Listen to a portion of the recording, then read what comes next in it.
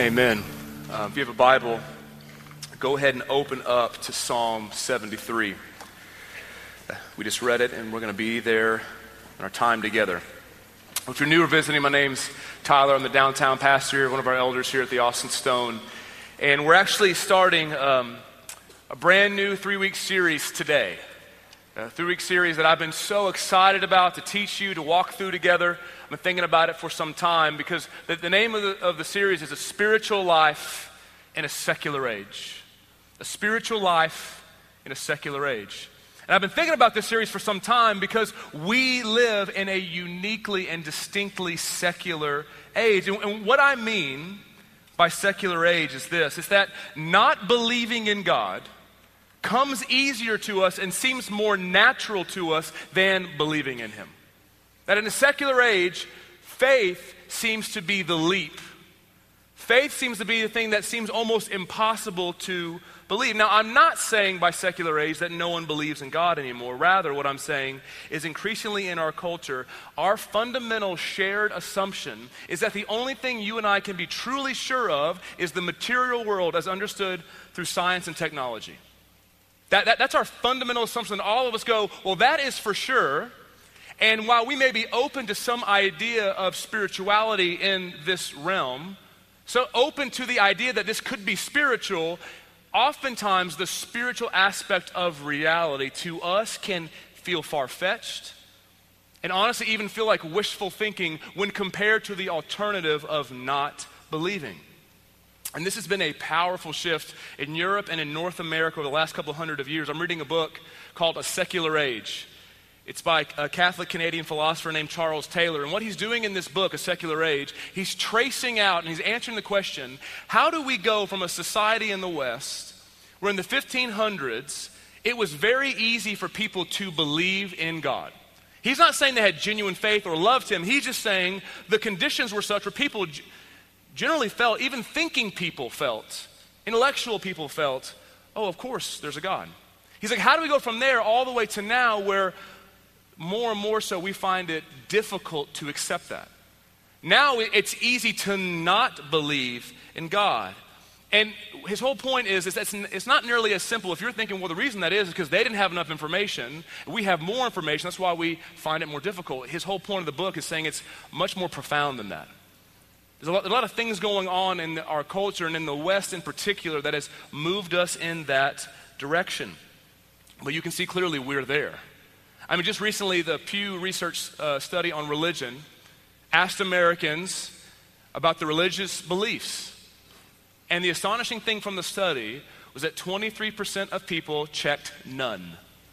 Checked none. And just in the 1980s, that was less than 10%. And there's been this dramatic increase in people who don't feel, and all of us feel it too.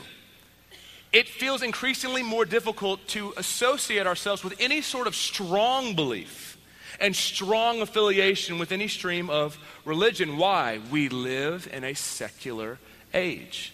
Now, let me be very clear. I'm not saying we live in a more sinful age. That's not what I'm saying. History attests to us that you can have a very formal religious belief and believe in certain creeds and sin in very great ways. The only point I'm making, and this book has been showing to me, is how different it is for us that accepting a spiritual reality is increasingly laughable to us. It feels like it's made for fairy tales and for those who don't think through things deeply. And so here's my goal the next 3 weeks is I want us to look together as what are those obstacles in a secular age that attempt to dissuade us from faith. And these are obstacles that every human being has always faced. Our unique time is dressing them up in a unique way, but they're age-old problems. And these things affect you whether you are a devout Christian or you are a skeptic. Wherever you fall on the spectrum of belief, what you find is things like doubt, guilt, suffering. These are these experiences we all go through that prompt unbelief, that prompt us to doubt and not trust God. And the way we're going to address all these issues is actually through the Psalms. I mean, throughout the history of God's people, there may not be a more referenced, a more read, a more treasured book in all of the Bible than the Psalms. The reason for that is not because the Psalms are more effective or more true than any other part of the Bible. There is a really unique genre of God's Word. See, the Psalms showcase that human beings, and we know this from experience, but the Psalms showcase for us that God made humans to be much more than just thinking creatures. That we're made to be these integrated persons whose experiences and feelings and thoughts and will and dreams and desires all congeal together to make us who we are in our worship of God. The Psalms showcase this for us. And the Psalms are the saints who have gone before us under the inspiration of the Holy Spirit, showing you and me how to pray, how to sing, how to think, how to seek God in the midst of every different circumstance this life presents to us. And one of the most unique things about the Psalms is they show us how to do two things simultaneously. They show us how to be totally raw and honest about who we are, and at the same time, aiming ourselves towards God and being hopeful in Him and pursuing His virtue. Because most of us in this room do one of those two things well. Like some of us are really good at being raw and authentic and vulnerable about who we are and how we're struggling and how we're hurting and where we doubt. But then we tend towards cynicism and despair. And we begin to relish authenticity more than actually changing to conform to God. While others of us, we're really good at hoping in God and really good at pursuing God and working to change our lives. We have Bible verses stitched on everything we own, like we're legit. And yet, those of us struggle to actually be honest and raw about how much we're hurting, how much we're struggling, how deeply we failed. We tend to go to one of those two places, and the Psalms show us this third way of how do you pray in honest ways about who you are, and how do you pray in honest ways about who God is. Because if you only do one or the other, on this side, if you're raw and vulnerable but you never change, you may feel close to God, but over time, God begins to look a lot more like you than Himself. And on the other side, you may appear to look more like God, and yet your heart is very far from Him, and love is very rare. And the Psalms go, no, pray honestly about who you are, pray honestly about who God is, and then beg Him to reconcile the two. The Psalms show us the way. That's why they're so valuable. And today we're going to look at Psalm 73, and the writer of Psalm 73 is Asaph. Just side note, not every psalm was written by David. And what he's going to show us is he's going to show you how do you pray and how do you deal with your doubts. How do you pray and how do you deal with your doubts? And I want you to hear something really clearly. God does not want you to avoid dealing with your doubts, nor does He want you to just stay in them. He doesn't want you to avoid your doubt, nor does He want you to be content with doubt. And Asaph's going to be this saint for us who goes before us and says, I hit rock bottom and I was this close from leaving God. And yet somehow God was able to take that season and make me even stronger in my faith in God. Of all the things that we're going to learn today, here's the one sentence I want you to walk away with. If you forget everything I say, remember this statement when it comes to your doubt, that the way out of doubt is worship. That the way out of the pit of doubt is traversing up the stairs of worship. Let's read together Psalm 73, 1 through 3. In these first three verses, here's what you're going to see. You're going to see the nature of doubting God. What's the nature of doubting God? Verses 1 through 3. He says, truly God is good to Israel, to those who are pure in heart. But as for me, my feet had almost stumbled, my steps had nearly slipped. For I was envious of the arrogant when I saw the prosperity of the wicked. First three verses, he shows us the essence of doubt. So the psalm begins, verse 1. What does it say? Verse 1 is his theological statement of belief. His affirmation of faith, if you will. He says, I know that God exists, and I know that He's good, and I know He can be trusted. But then verse 2 says, but my heart does not believe that. Verse 1 is, my mind says, God is good, He can be trusted. My heart says, no, He can't. No, He can't. He says, my feet had nearly stumbled. My steps had nearly slipped. What he's communicating is, I didn't just have a bad day. I didn't just have a moment of fleeting doubt. He's saying, I was done with faith. I was done. I wanted nothing more to do with God. I was done. And why was he done? I mean, he's actually a priest. We learned that from 1 Chronicles. He's a priest. And he actually wrote 12 Psalms in the book of the Psalms to talk to us about how to follow God. How does this great man of faith go from faith to doubt, to almost leaving the faith? And you see it in verse 3. It was the prosperity and the flourishing of the faithless. In Asaph's mind, he's looking at his life and he's seeing people with no regard for God. They don't care about God, and yet they are receiving all the blessing he thinks that should be received by those who are faithful. What he sees contradicts what God has said, is what he feels. And that is the essence and the nature of where doubt springs from. Doubt springs when you have an experience that contradicts what the Bible has said. Doubt happens when you see clearly, God said this, and yet my experience in my life tells me, no, he's not. So I read, God is good to Israel, and yet I see evil. I read, God provides for me, and I see an empty bank account and no future in sight. I read, God protects me, and I see suffering everywhere in my life. Doubt begins to happen when what the Bible says seems to contradict your experience.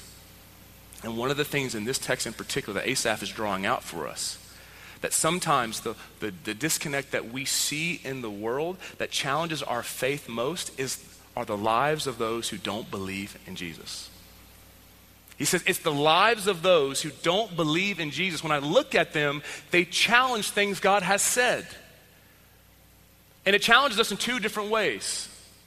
One is just like Asaph, and the other is similar yet distinct. Let me explain.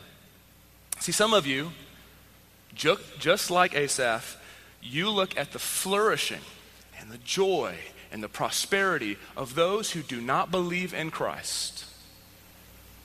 And it makes you wonder if God even cares about you. Because you look at them and you say, they get everything, and I'm being faithful and I'm getting nothing. He looks at their lives of those who rebel most brazenly against God, and what does he see? He sees they get children, they get a spouse, they get influence, they get power, they get money, they get everything that I thought God was supposed to give me. When you read the Psalms, this is a consistent refrain for the psalmist. They constantly are asking God, why don't you give those things to your people? They're saying, God, I look at those who are faithful to you and I see barren wombs. I see loneliness. I see suffering. I see loss.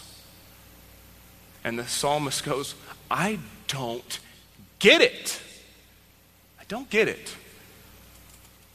God, you said you're my Father who cares for me and is good to his people who trust in him. That's not what I see. That's not what I see. God, you made the promise. Why don't you care? Why don't you come through?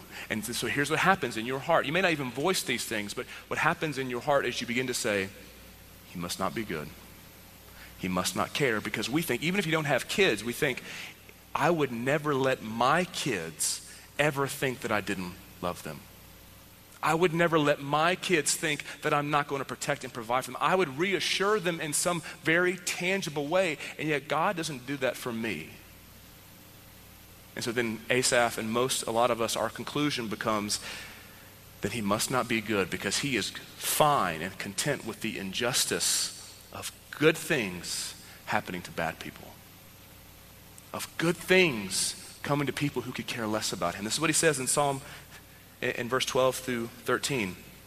He says, behold, listen to the anguish of this. Behold, these are the wicked, always at ease, they increase in riches.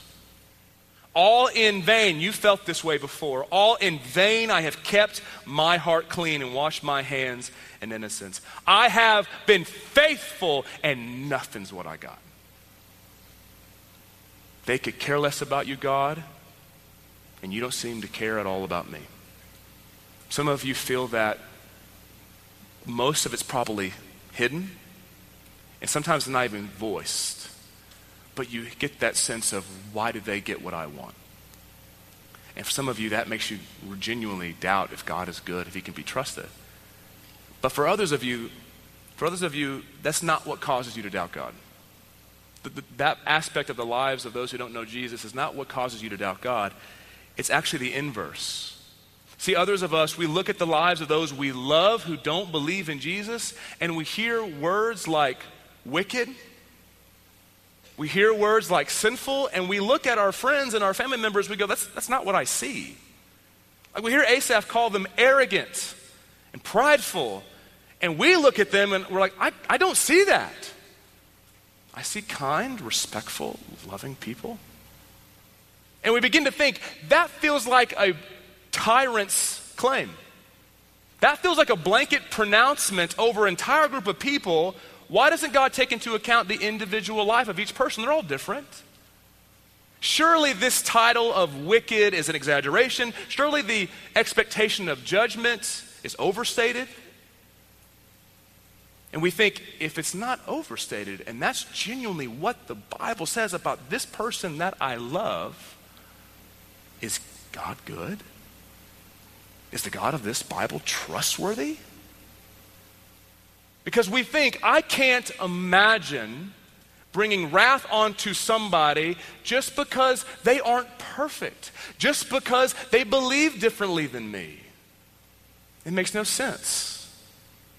It feels like an overreaction. And so what begins to happen, we begin to doubt God and say, he must not be good or even real if he's content with an injustice of having bad things happen to people that I think are good. Where is God? And you'll probably find yourself in both places throughout your life. You'll find yourself doubting God because people get things you want and you know they're not faithful to God. And you'll find yourself doubting God because you look at people you love who don't know Jesus, you think that what they're saying about them is an overstatement. And I know from me that the closest I have been from walking away from the faith completely was because I could not understand or get over how God could say about my friends who I love who didn't know Jesus were condemned. I couldn't get over it. See, this topic of doubt hits home for me. I don't know why, but since I became a believer,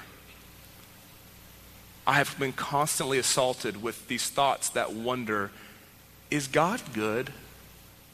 And most of the time, the thoughts that I have are not, is God good? Most of the time I ask the question, is he even real? Am I just making this whole thing up?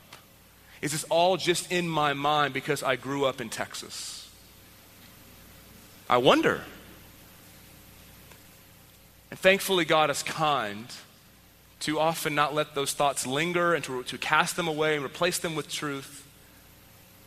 That's often my struggle. And of all the times I have doubted, there was one time in particular where I was done with faith. I was done with faith. I mean, I've had several really good friends over the years who didn't believe in Jesus, and one in particular, he was a guy who was a pretty staunch atheist, agnostic type, and we actually, we worked together at a Christian school, and how we got hired is a totally different conversation. But we'd have all these conversations about theology and philosophy and faith, and I remember working at this Christian school when I first got out of college. I mean, he's one of those guys that I genuinely enjoyed hanging out with him more than any other Christian that I met there. Like, because he was intelligent and thoughtful and genuine and compassionate and crass and funny. He was my kind of guy. Like, I'm for this guy. And we were genuinely friends. And one night we had gotten into another discussion slash like verbal fencing match about faith, and he presented to me a proposition that absolutely shook my faith to the core.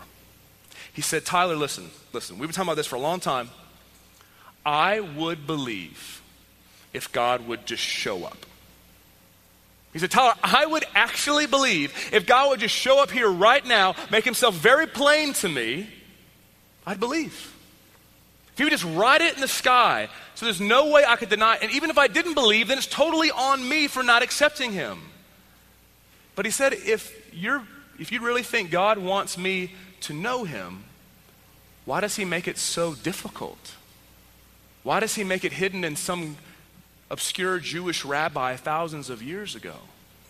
And he said this statement, he said, Tyler, I'm not the problem, your God is. And he said that to me, and I don't think I had a response. I think I was genuinely speechless, which is a lot for me. I had nothing to say. I remember vividly, still right now, I can picture in my mind driving home that night. I was furious. I was furious and my eyes were full of tears because I remember thinking to myself, I'm done. I'm done. I remember thinking to myself as I'm driving home, everything I thought was true, I've had these secret doubts for a long time. I'm finally just coming around to accept them. Because I remember thinking, God, it is not a difficult request. God, all he's asking is for you to make yourself plain, and you refuse to answer the most simple thing. He's not asking you to cure disease. He's not asking you to do all these worldwide problems. All he's asking, just show me clearly. And I was done. I remember getting home and telling my roommates at the time, who were all believers, and I remember telling them, I'm done. I'm done with this. I remember calling my wife, Lauren, who's my girlfriend at the time, told her the same thing. And when I told them, honestly, every one of them was speechless. Because I had always been the leader of it. If anyone had conviction, if we didn't know what to think, I would speak up. And yet here I am saying, that conviction, that confidence is gone. It's gone. In my personal crisis of faith, it showcases another aspect of doubt. The more personal the feeling of injustice, the more difficult time we have in overcoming the doubt. See, injustice as a concept, injustice as an idea, injustice out there happening to someone else is already difficult. Right? You read things online, you go to CNN and you see and you read and you think, how could that happen? And maybe for a moment you have this silent whisper of doubt, but because it's out there, you can kind of traverse it nicely and move on and not think about it. But when that injustice becomes a personal experience, and it happens to you, it happens to your friend, to your spouse, to your child, to your parent, to your brother, to your sister, then all of a sudden those doubts begin to shout in your ear. You can't just push them away for very long. Because personal injustice, what it does when we feel like this is not just, this is not fair, this is not right, it prompts doubt because we begin to ask the question, where is God? Where is he? I know what he said. I know he said he was good. How? How? That's where Asaph is. That's where we get so easily. And listen to me really clearly. If you take the claims of the Bible serious and you're very honest about how hard and how much evil and suffering is in this life, I'm telling you right now, you're going to have doubts. If you don't have doubts, it's probably because you're not taking either of those two things serious. And when those doubts come, don't try to stuff them. don't think that the posture you're supposed to have as a Christian is, I don't ever doubt, I trust God. I don't know if you're being very honest. Or I don't know if you're looking at the world with compassionate eyes. And it's also not to say, oh, to really be spiritual is to always be in perpetual doubt. As if it honors God to say, I don't even know what's true anymore. No, Asaph says, I was at the bottom, but here's how I got out. And he's going to show us, how do you get out of that? Look at verses 16 through 17. You're going to see we worship our way out. Verse 16. But when I thought how to understand this, it seemed to me a wearisome task until I went into the sanctuary of God, then I discerned therein.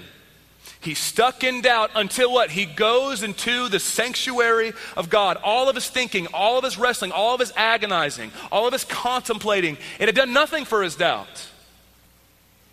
But he goes into the sanctuary, and he couldn't will himself out of doubt, and he realizes, I have to worship my way out. So he goes into this place called the sanctuary of God, and what he's describing, it could be the temple, it could be the tabernacle, but what he's describing is the place where God has he promised Israel, I will dwell here in a special way. God is everywhere all the time, but he's saying, in this place, I'm going to reside in a special way. And the sanctuary was the place where Israel would come together and they would hear the word of God spoken to them. Remember, people in Israel, they don't have personal Bibles. If they want to hear the word of God, they need to go to where the scrolls are. They needed to be read to them. They needed to be taught. So they would go in and hear the word of God spoken over them. They would go, and that's where they would sing praises to God, sing songs to God. And that's where they would go, and that's where the animals would be sacrificed. That's where they would see the cost of sin. They would go in and they would worship. And what Asaph is saying is, I didn't need another argument. I didn't need another perspective. I needed an interaction with God himself. I needed to cast all of my doubt before God and have him personally restore me. He said it wasn't until I worshiped God that I was changed. And listen, that should give you incredible hope.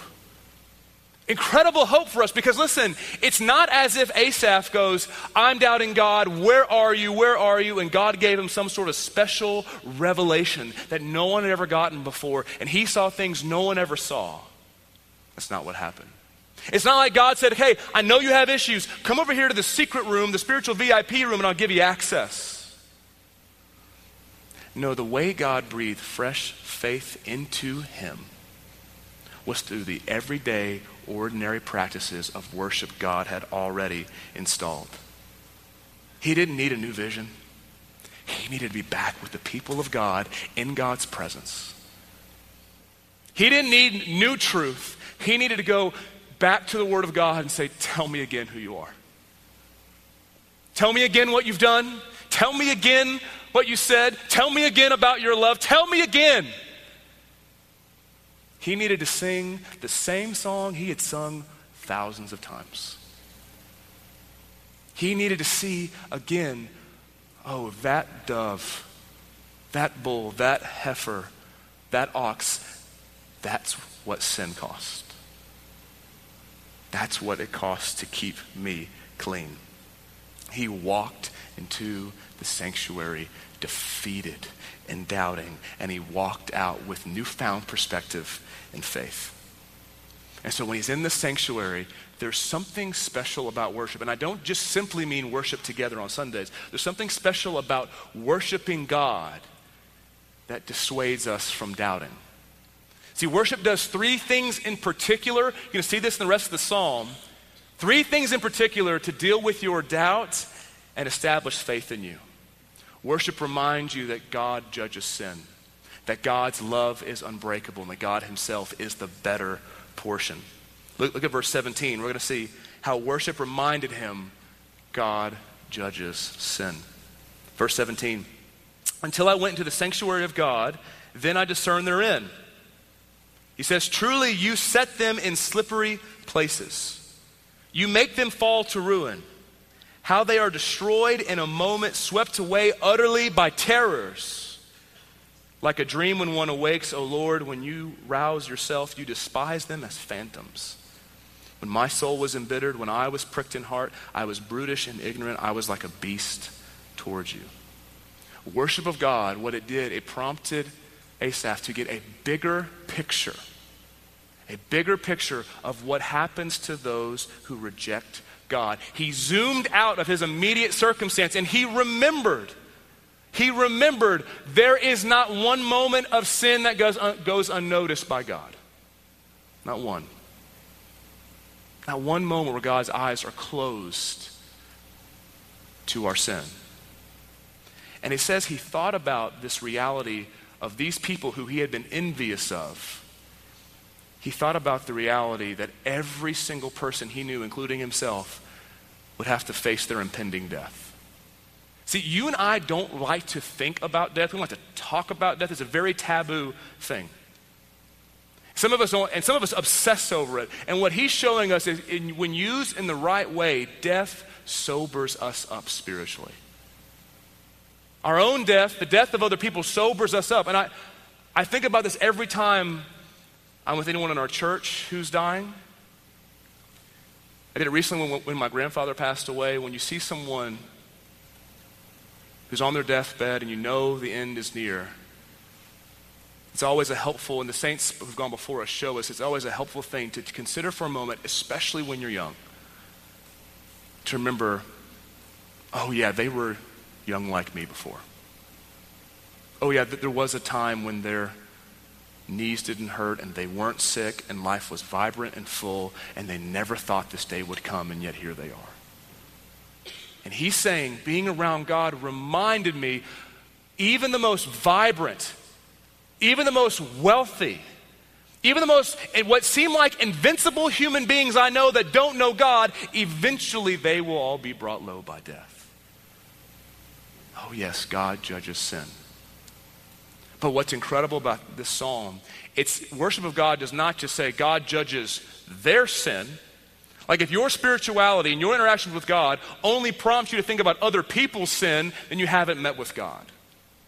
Because what's fascinating is it's not just that God judges their sin, he's saying God judges sin generally, even in me.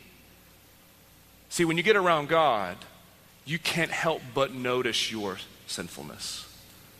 You can't help but notice the distance between the two of you. And Asaph begins to realize that in his doubt was his own sin. Look at verses 21 through 22 again. He said, when my soul was embittered, when I was pricked in heart, so when I was doubting and I wasn't following, he says, I was brutish and ignorant. I was like a beast towards you. So what he's saying is that at the bottom of his intellectual issues, at the bottom of his theological quandaries, at the bottom of his philosophical theories, all these things he had been talking about and thinking about and looking at, he's saying at the bottom of all of that was my own sin. At the bottom of all of that was my own sinful desire. How do we know that? He says, I was like a beast towards you, God. I was brutish and ignorant. What is he saying? He's saying, I wasn't this intellectual human being just on a quest for knowledge and truth. No, really, I was like an animal who just wanted certain cravings met. I just wanted my own sinful desires to be met. And we know this is true because when you remember verse 3, Asaph said, the root of all of this was my envy. It was my envy. What he's saying, it's not that the lives of those who don't believe in God and have prosperity and flourishing and joy, it's not that their lives by themselves are an objective argument about how God is not good and can't be trusted, nor is he real. He's saying their lives were only unbearable to me because of my own envy. It was my envy that gave those doubts weight. It was my sinful desire for something that you weren't giving me that made me doubt. So instead, what he's realizing, what he should have done is accuse himself of his envy and repent. Instead, he accused God through his doubt. And being in worship reminded him, Oh yes, God judges sin. He never closes his eyes.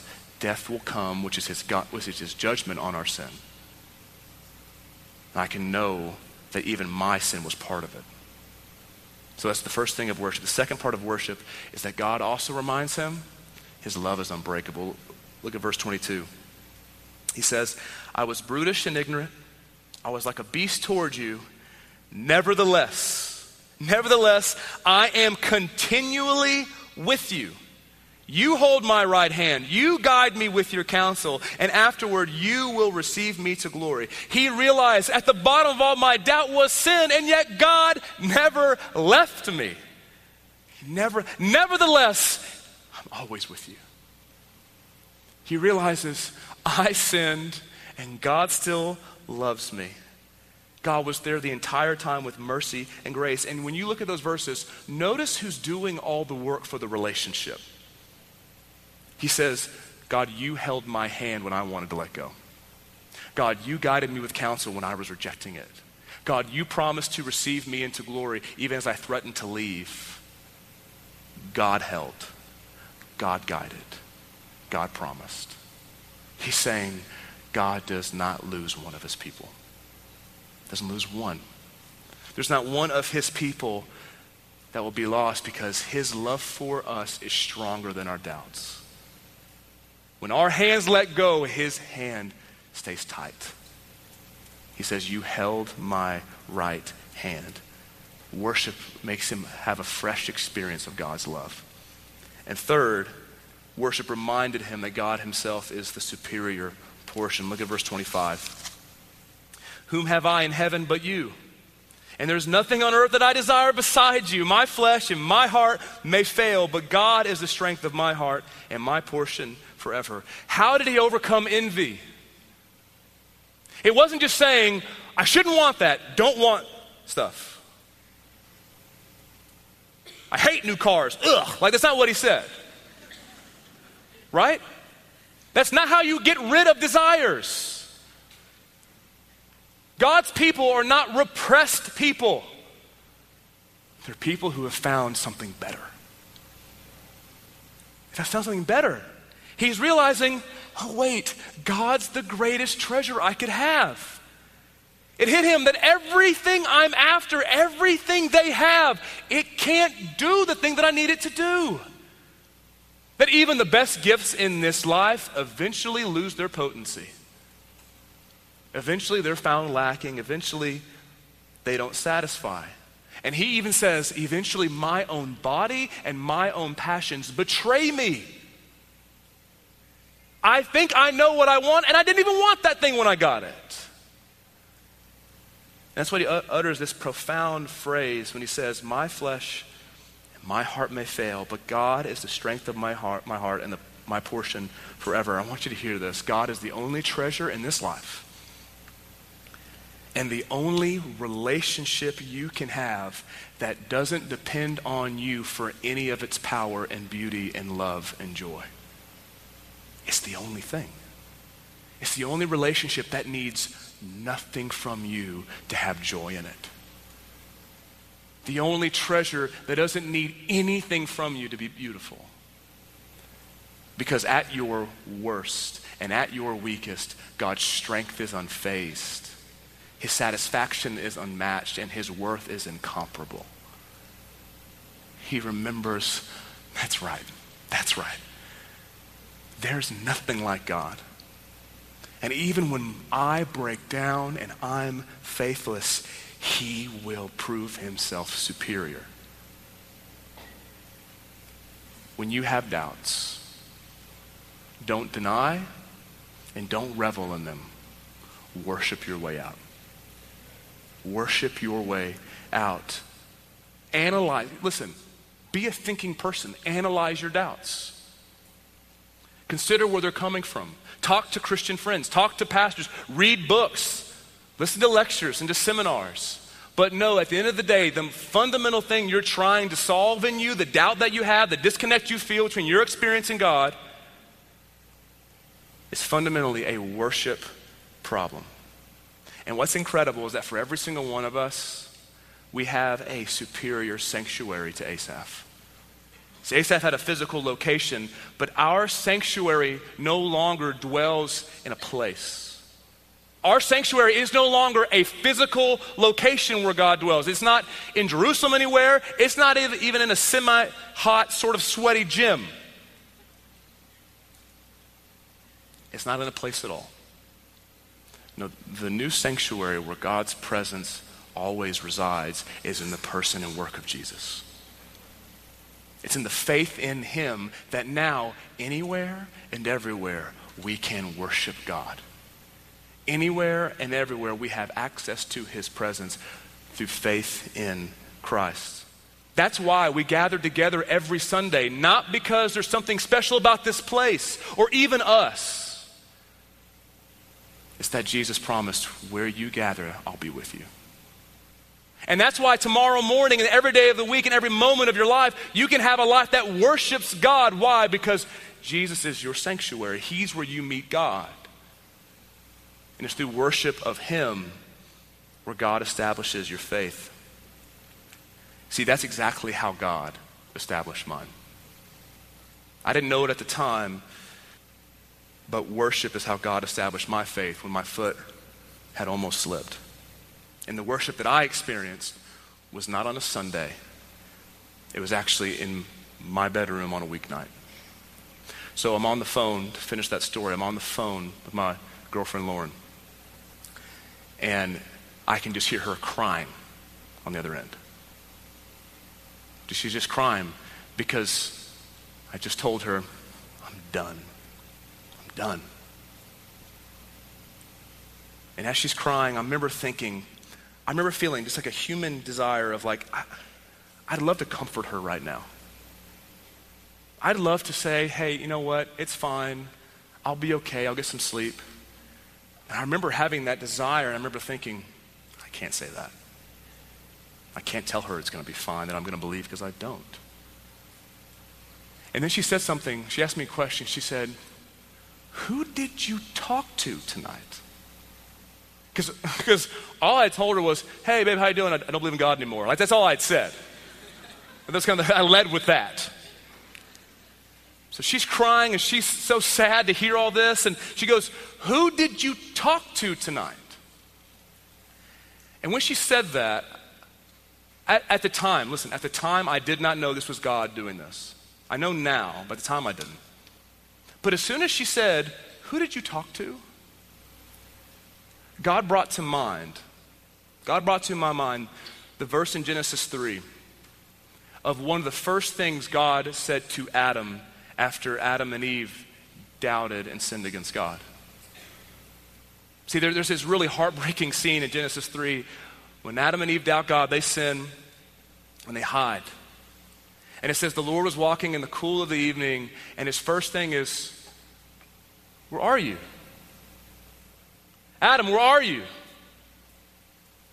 Adam walks out and Adam says, I was hiding. I was hiding because I was naked and ashamed. And then God says, who told you that? Who told you you were naked and ashamed? And I remember in that moment when I knew from that text in Genesis 3, I knew God was bringing that verse to mind to ask me the same question. Tyler, who told you? Like, who told you I couldn't be trusted? Who told you I wasn't good? Who told you I'd forgotten you? And really the question that text was pressing onto my heart was a question of worship. Who do you trust? Who has authority to say what's true and what's not true? Who truly knows where life is? Who do you worship? And I remember it hit me like a ton of bricks in that moment when I began to consider who had told me I shouldn't trust God. One of the best things you can do when you doubt is to doubt your doubts. As much as you're doubting the claims of God, doubt the claims of your doubt.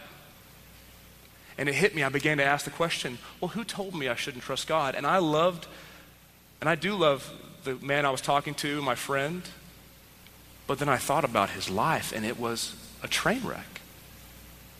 His life was full of dysfunction and pride. He had all sorts of issues he was clearly powerless to solve. He may be intellectual and prompt a good question, but clearly whatever he believes wasn't producing the life that he talked about. And God began again, that was in my mind saying, but who told you could trust God? Like who told you could trust me? And I began to think, Jesus did. What is his life like? I began to think, well, this is the one who died for me. Oh yeah, the one who told me I could trust God is the one whose life was so strong, he rose from the dead for me. And then I began to consider, in that moment, in my bedroom, I began to think what my life was like before I knew the forgiveness and love of Jesus. And I remember sitting there going, oh yeah, I remember what life was like. It was miserable. I had every gift you could have in this world. I had a great family. We had wealth, and I was miserable. And I remember life without Jesus was awful. And I remember the forgiveness and love I'd found in him. There was not a gift that was even close to the joy that brought me. And the question kept coming, who told you could trust me? It's like, oh, the one who gave me contentment and peace and self-worth I had literally never found. And it began to hit me again and again, who told you? And the Jesus who told me was one who could be trusted. And I remember that in that moment, I worshiped. In that moment, listen, I wasn't singing. My hands weren't raised. But as my eyes welled up with tears in that moment, my heart worshiped God and my doubts faded. It was worship that established my faith. Now listen very clearly. If you're a skeptic in here and you are struggling with doubt, that didn't solve all my problems. It didn't answer all my questions. Really, that moment did not answer. I had a ton of questions left. But in that moment, God had won again the decisive battle for me. God had again established faith and had again shown up and reminded me, even when I'm letting go, he's holding tight. And at the time, I didn't have these words in mind. There's too much going on in my mind to have these words in mind, but Asaph captured perfectly what was true for me then, what's true for me now. But when I thought how to understand this, it seemed to me a wearisome task until I went into the sanctuary of God and I discerned therein that my flesh and my heart may fail, but God is the strength of my heart and my portion forever. But for me, it is good to be near God. I have made the Lord God my refuge, that I may tell of all your works. In a secular age, your doubt is not vanquished and your faith is not established through might or by force. It's by God himself as you worship him. Let's pray together.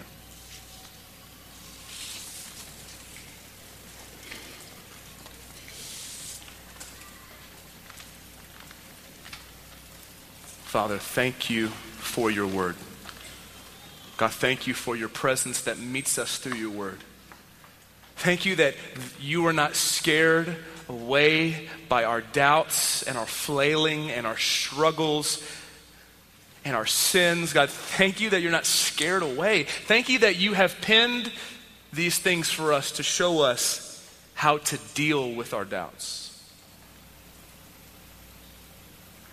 God, would you help us be honest today about where we struggle to believe you? God, would you help us to be candid with you about where we're at? Because God, you already know. We're not hiding anything from you. You know. And God, help us to hope in you.